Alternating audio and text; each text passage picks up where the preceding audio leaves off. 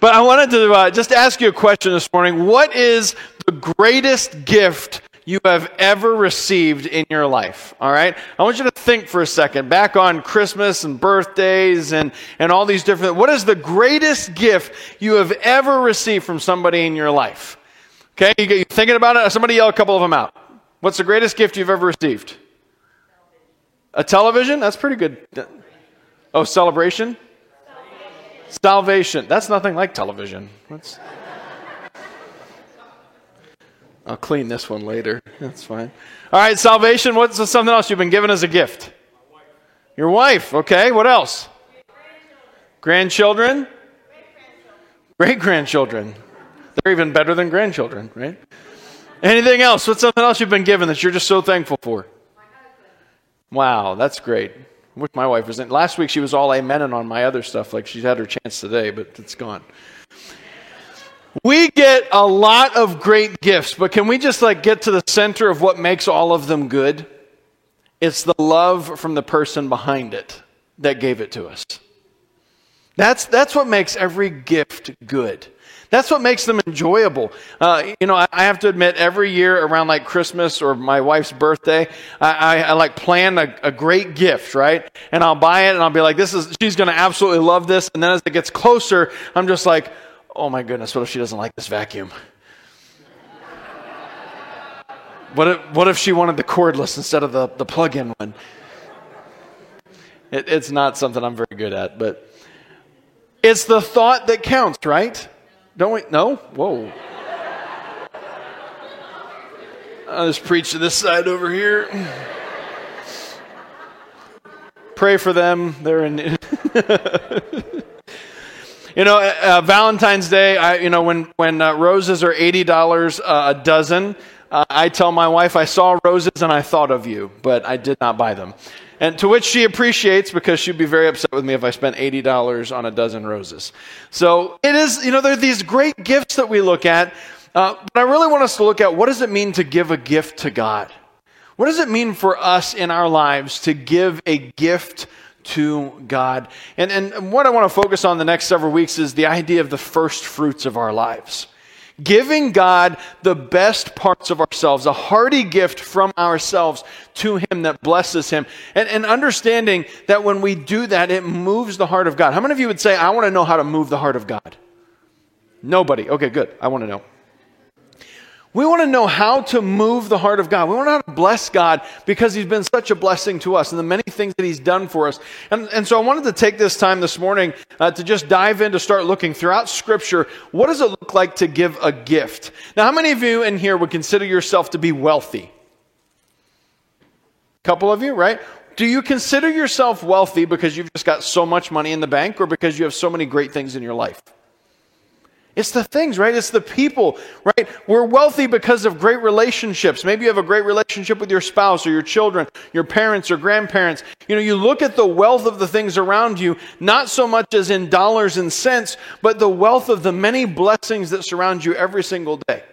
And so it is with that in mind, I wanted to look at Proverbs 3:9, just real quickly, in which we're challenged to honor the Lord with your wealth.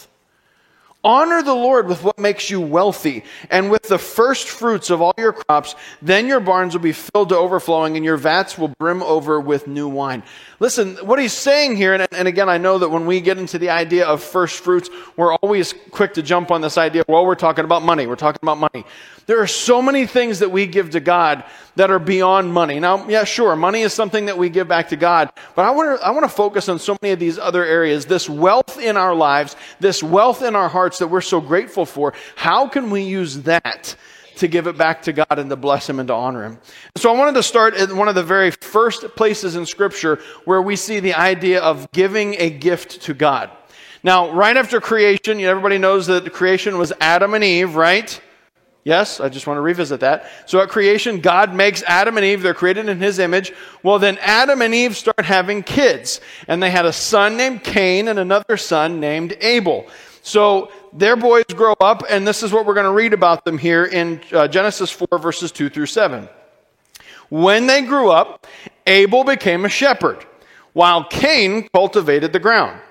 When it was time for the harvest, Cain presented some of his crops as a gift to the Lord. Abel also brought a gift, the best portions of the firstborn lambs from his flock. The Lord accepted Abel and his gift, but he did not accept Cain and his gift.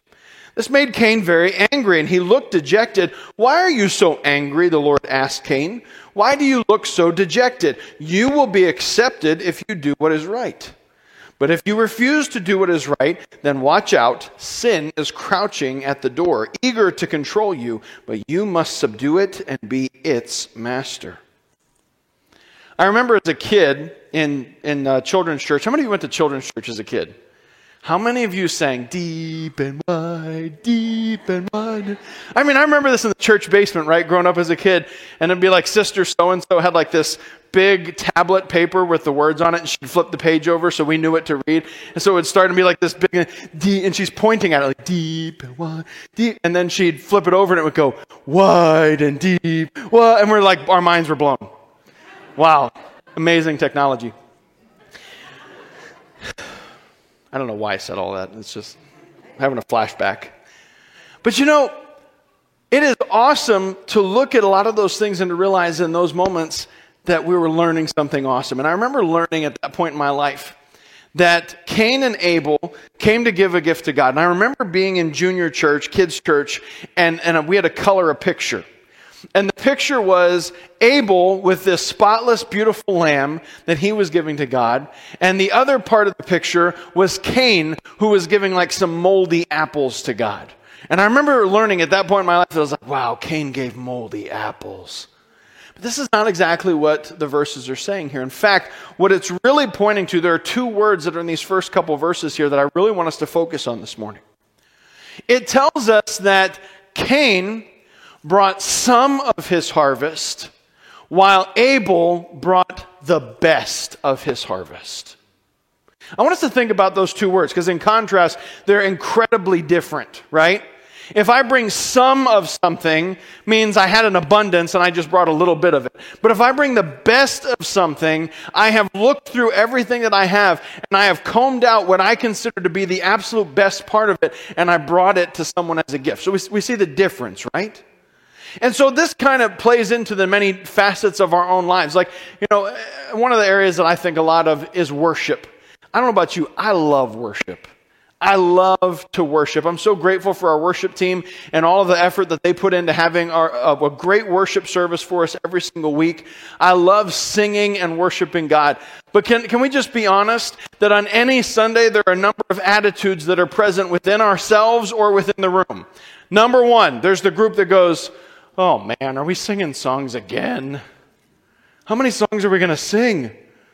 How many times are we going to sing these same words over and over again?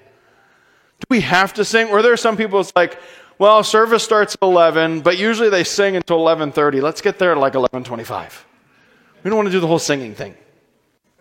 Then there are people in the room who are like, "I just love the singing part. I wish we could sing the whole time. I wish we could sing this song, and I love these songs and that song, and I wouldn't even care if the pastor even preached. Let's just sing songs the whole time." Y'all should meet each other sometime. It's a lot of fun. I get to meet both of you. It's wonderful. Here's the thing, though.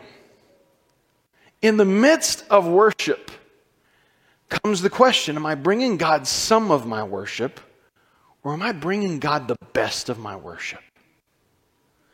Am I bringing God some songs, some lyrics, some tunes? Or am I bringing God the best of myself through surrendering my heart? Because the reality is, in everything that we do, you can go through the motions of doing what everybody else is doing. You know, and we've become really good at this, I think, in the American church, in what we call a worship service.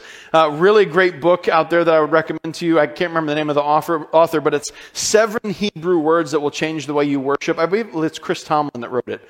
But there are phrases in the ancient Hebrew and the way that they describe worship that are so vastly different from the way that we worship today. But to us, worship is, let's play this song. Let's sing this song. Let's revisit this chorus. If we want to get really crazy, and I mean, we used to do this, let's do a key change. Now the Lord is coming. All right. Now, instead of a key change, we do an octave change, right? So we start with da, da, da, and we go to wah! We're just singing for the Lord. But that's when Jesus comes, right? Oh, that hurt. It hurt you too? Wow. You guys are being really rude this morning. We're going to have to go over the ground rules of what's acceptable to say during the sermon.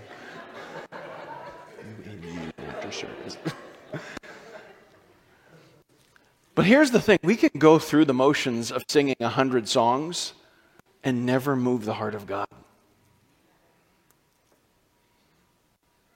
We could sing one song that comes from our hearts, and heaven itself would come down in the room. I don't know if you've ever experienced a service like that before. I have. Heaven itself just enters the room, and God inhabits the praises. And it's just the Spirit of God is palpable. The big difference is the exact same thing that we look at in what was going on with Cain and Abel. If we were looking at it in terms of what we do today in modern church, I'm giving some of my worship. I'm giving some of my finances. I'm giving some of my time. I'm giving some of my talent. But Cain was rejected because he wasn't giving the best parts of himself. Whereas Abel said, I want to give God the best that I have to offer. I want to bless the heart of God. And so in these same verses, we can look at this again, just verses 4 here, 4 through 7. It says that the Lord accepted Abel and his gift, but he did not accept Cain and his gift. Doesn't it just almost seem unfair? Like it almost feels unfair. Like, God, why would you reject Cain? This made Cain very angry, and he looked dejected. And God said, why are you so angry? Why do you look so dejected? Here's the key part here. You will be accepted if you do what is right. It would change everything if you did what is right. Now, again, let's back up here because there's this idea, and I know a lot of expositors and commentators have gone on to say, well, maybe the problem was that Cain brought some moldy apples, right? Or maybe it was that he didn't make sure it was like the best of what he had. He just gave a little something. But the reality is that we see in these next couple verses that God is saying, Cain, I see something on display that really concerns me, and it's your heart. I'm looking at your heart. And so with that in mind, I want to ask you, like, what is the gift that we give God? When we take time every single Sunday and we talk about giving back to the Lord, is it your dollars and cents that you're giving to the Lord? When you couldn't outrun Pastor Tyler and he got you to volunteer for another thing, is it your time that you're giving? Or is it something else? When you come into worship, and maybe you sing quietly because you say, I have a terrible voice. No one would want to hear me. Is it your song that you're giving? No, in every single one of those, what we're really giving to the Lord is our hearts. God, I'm giving to you because I love you. I'm serving you because I love you. I'm serving your people because I love you. I'm singing to you because I love you. It's not about whether I'm a good singer or a bad singer. It's not whether or not I can keep a beat or clap on beat or play an instrument. It's not whether I'm the best kids outreach person that's ever lived. It doesn't matter if I have the most money. Listen, understanding that going through the motions of things, it is incredibly possible for us to do something without ever having our heart in it. And God speaks to this repeatedly. In fact, I have a bunch of them here that I wrote down this week as I was kind of preparing. But in 1 Samuel 16:7, God tells Samuel when he's going to anoint the next king, he says, you look at the outward appearance, but I look at the heart. Proverbs 4:23, we're reminded to guard our hearts because it's the wellspring of life. Jeremiah 17:9 through 10 says that the heart is wicked and God rejects wicked hearts but accepts a good heart. Matthew 6:21 says your heart will follow whatever you treasure. Psalm 51:10 gives us the essence of renewal found in a clean heart. And Romans 12:1 says that God wants us to surrender ourselves sacrificially, our hearts, our lives, God's time and time again asking, where is your heart? In fact, when Jesus preaches this incredible Sermon on the Mount, he looks at everybody gathered around him and he says to them, you've heard it said, don't commit murder. But I tell you that if you look at someone and you hate them, you are guilty of murder. You've heard it say, don't commit adultery. But I tell you, if you look at another person lustfully, you are guilty of adultery. What's he speaking of? He's talking about the heart. He's saying to them and to us, it is completely possible to go through the motions and still not surrender your heart to Jesus. You could know every worship song there is. You can know all the lyrics. You are so holy, you don't even have to look at the screen. You know when to clap, when not to clap. You know that if you raise your hands during a key change, that's when the Lord's coming. You know all these things. You give 26% of your income to the Lord. Praise Jesus. You volunteer several hours a week. You can do all of these things. All of them. You can do every single one of them and just be a Cain who's presenting your offering time and time again while God's saying, listen, I'm more concerned with your heart than the thing that you're offering me. I'm looking at the heart of the issue. I'm looking at you on the inside, and I'm not asking you to give me something that you didn't desire to give me as worship from your heart to me. What is the gift? The gift is our hearts. You know, I can give God $5 from my heart and say, Lord, I just want you to have this. I was going to go to Starbucks and only buy half of a drink with this $5. But instead, God, I wanted you to have this. I'm going to give up that drink so that you can have it. That's a heartfelt gift. Or I could be like, hey, my great uncle just, I just inherited 50 grand. So God, here's $50 for you. Worship. I can be in my car, driving down the road with hands raised, knees on the wheel. It's fine. Eyes mostly open. Or I can be in a worship service. Do you see that's possible time and time again to go through the motions? And this is what Cain was doing in this moment where he was giving. His brother was giving. He was giving. They were doing the exact same thing, but something was different in their hearts. And you can't replicate what's in the heart. You look at what somebody else gets, right? Well, so-and-so got this incredible blessing. I heard what they did is they fasted and prayed for 2 days, and then they went to this place and they worshiped and then they prayed. And so we tell ourselves, I'm going to do that exact same thing because I want a blessing. I'm going to fast for 2 days, and I'm going to pray, and I'm going to go to this specific place. But you cannot replicate the heart. And it is the heart that God is looking for, what He's looking at. And so He tells them, if you do what's right, you'll be accepted. But then He says this in verse 7. But if you refuse to do what is right, if you refuse to surrender your heart to me, if you refuse to make this about real worship, if you refuse to give me what is truly mine, then watch out. Because sin is crouching at your door, eager to control you. You must subdue it and be its master. What is he saying? If I don't get a hold of your heart, you are in dangerous trouble. You are in dangerous trouble. We read this even in 1 Peter 5:8 and 9. It says, stay alert, watch out for your great enemy, the devil. He prowls around like a roaring lion, looking for someone to devour. Stand firm against him and be strong in your faith. Listen, our hearts are under attack. Our true worship is under attack. Our surrender is under attack. Our gifts to God, they're under attack. We read in Scripture, this is the very thing that God says, this is what Satan is coming after in God's people. I'm coming after hearts. I want to make hearts hard.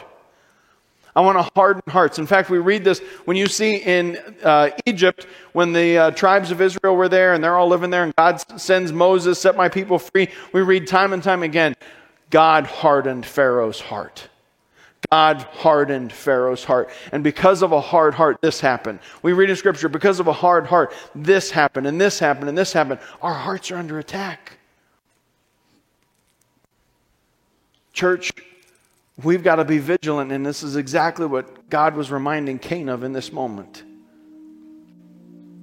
You know, Jesus, when He was with His disciples, He was telling them that at the end of all things, there's going to be a moment where everybody comes to Him for judgment.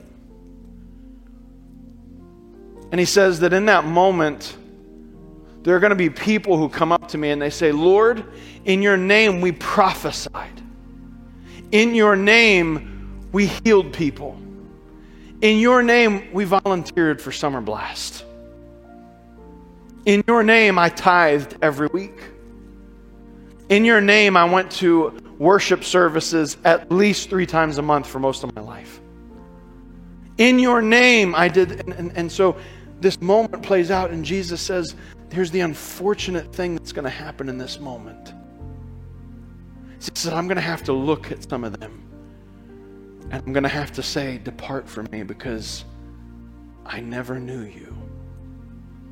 What does that mean? He's saying, I never had your heart. You mastered going through the motions. You mastered religion. You mastered Christianity.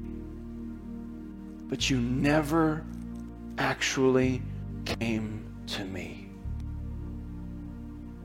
It's just this terrifying thing that you read in Scripture. Now, we don't have to fear it because the reality is knowledge changes the way we pursue God. From a biblical standpoint, from Cain all the way to that moment, God says, I want your heart. I want your heart. I don't want you to bring, and in fact, he says this to Israel repeatedly, and throughout Jeremiah and Isaiah, he says, I'm so sick of your offerings. Keep your bulls and rams. I don't want them anymore because there's nothing behind it. You just keep offering sacrifices and you don't actually love me. He remarks of Israel. He says, with their mouths they praise me, but their hearts are far from me. Church, the Bible points out to us this incredible, disparaging thought that it is totally possible for us to go through the motions and never truly surrender our hearts to God. And that was why Cain was rejected. That's why Cain was filled with hatred. That's why Abel died. And that's why God had to warn him and say, listen, son, daughter, for as long as I don't have your heart, you are in danger. Surrender to me. So church, though I know our hearts are under attack, I also know what it says in Psalm 51:17. David said, a repentant heart you will not despise.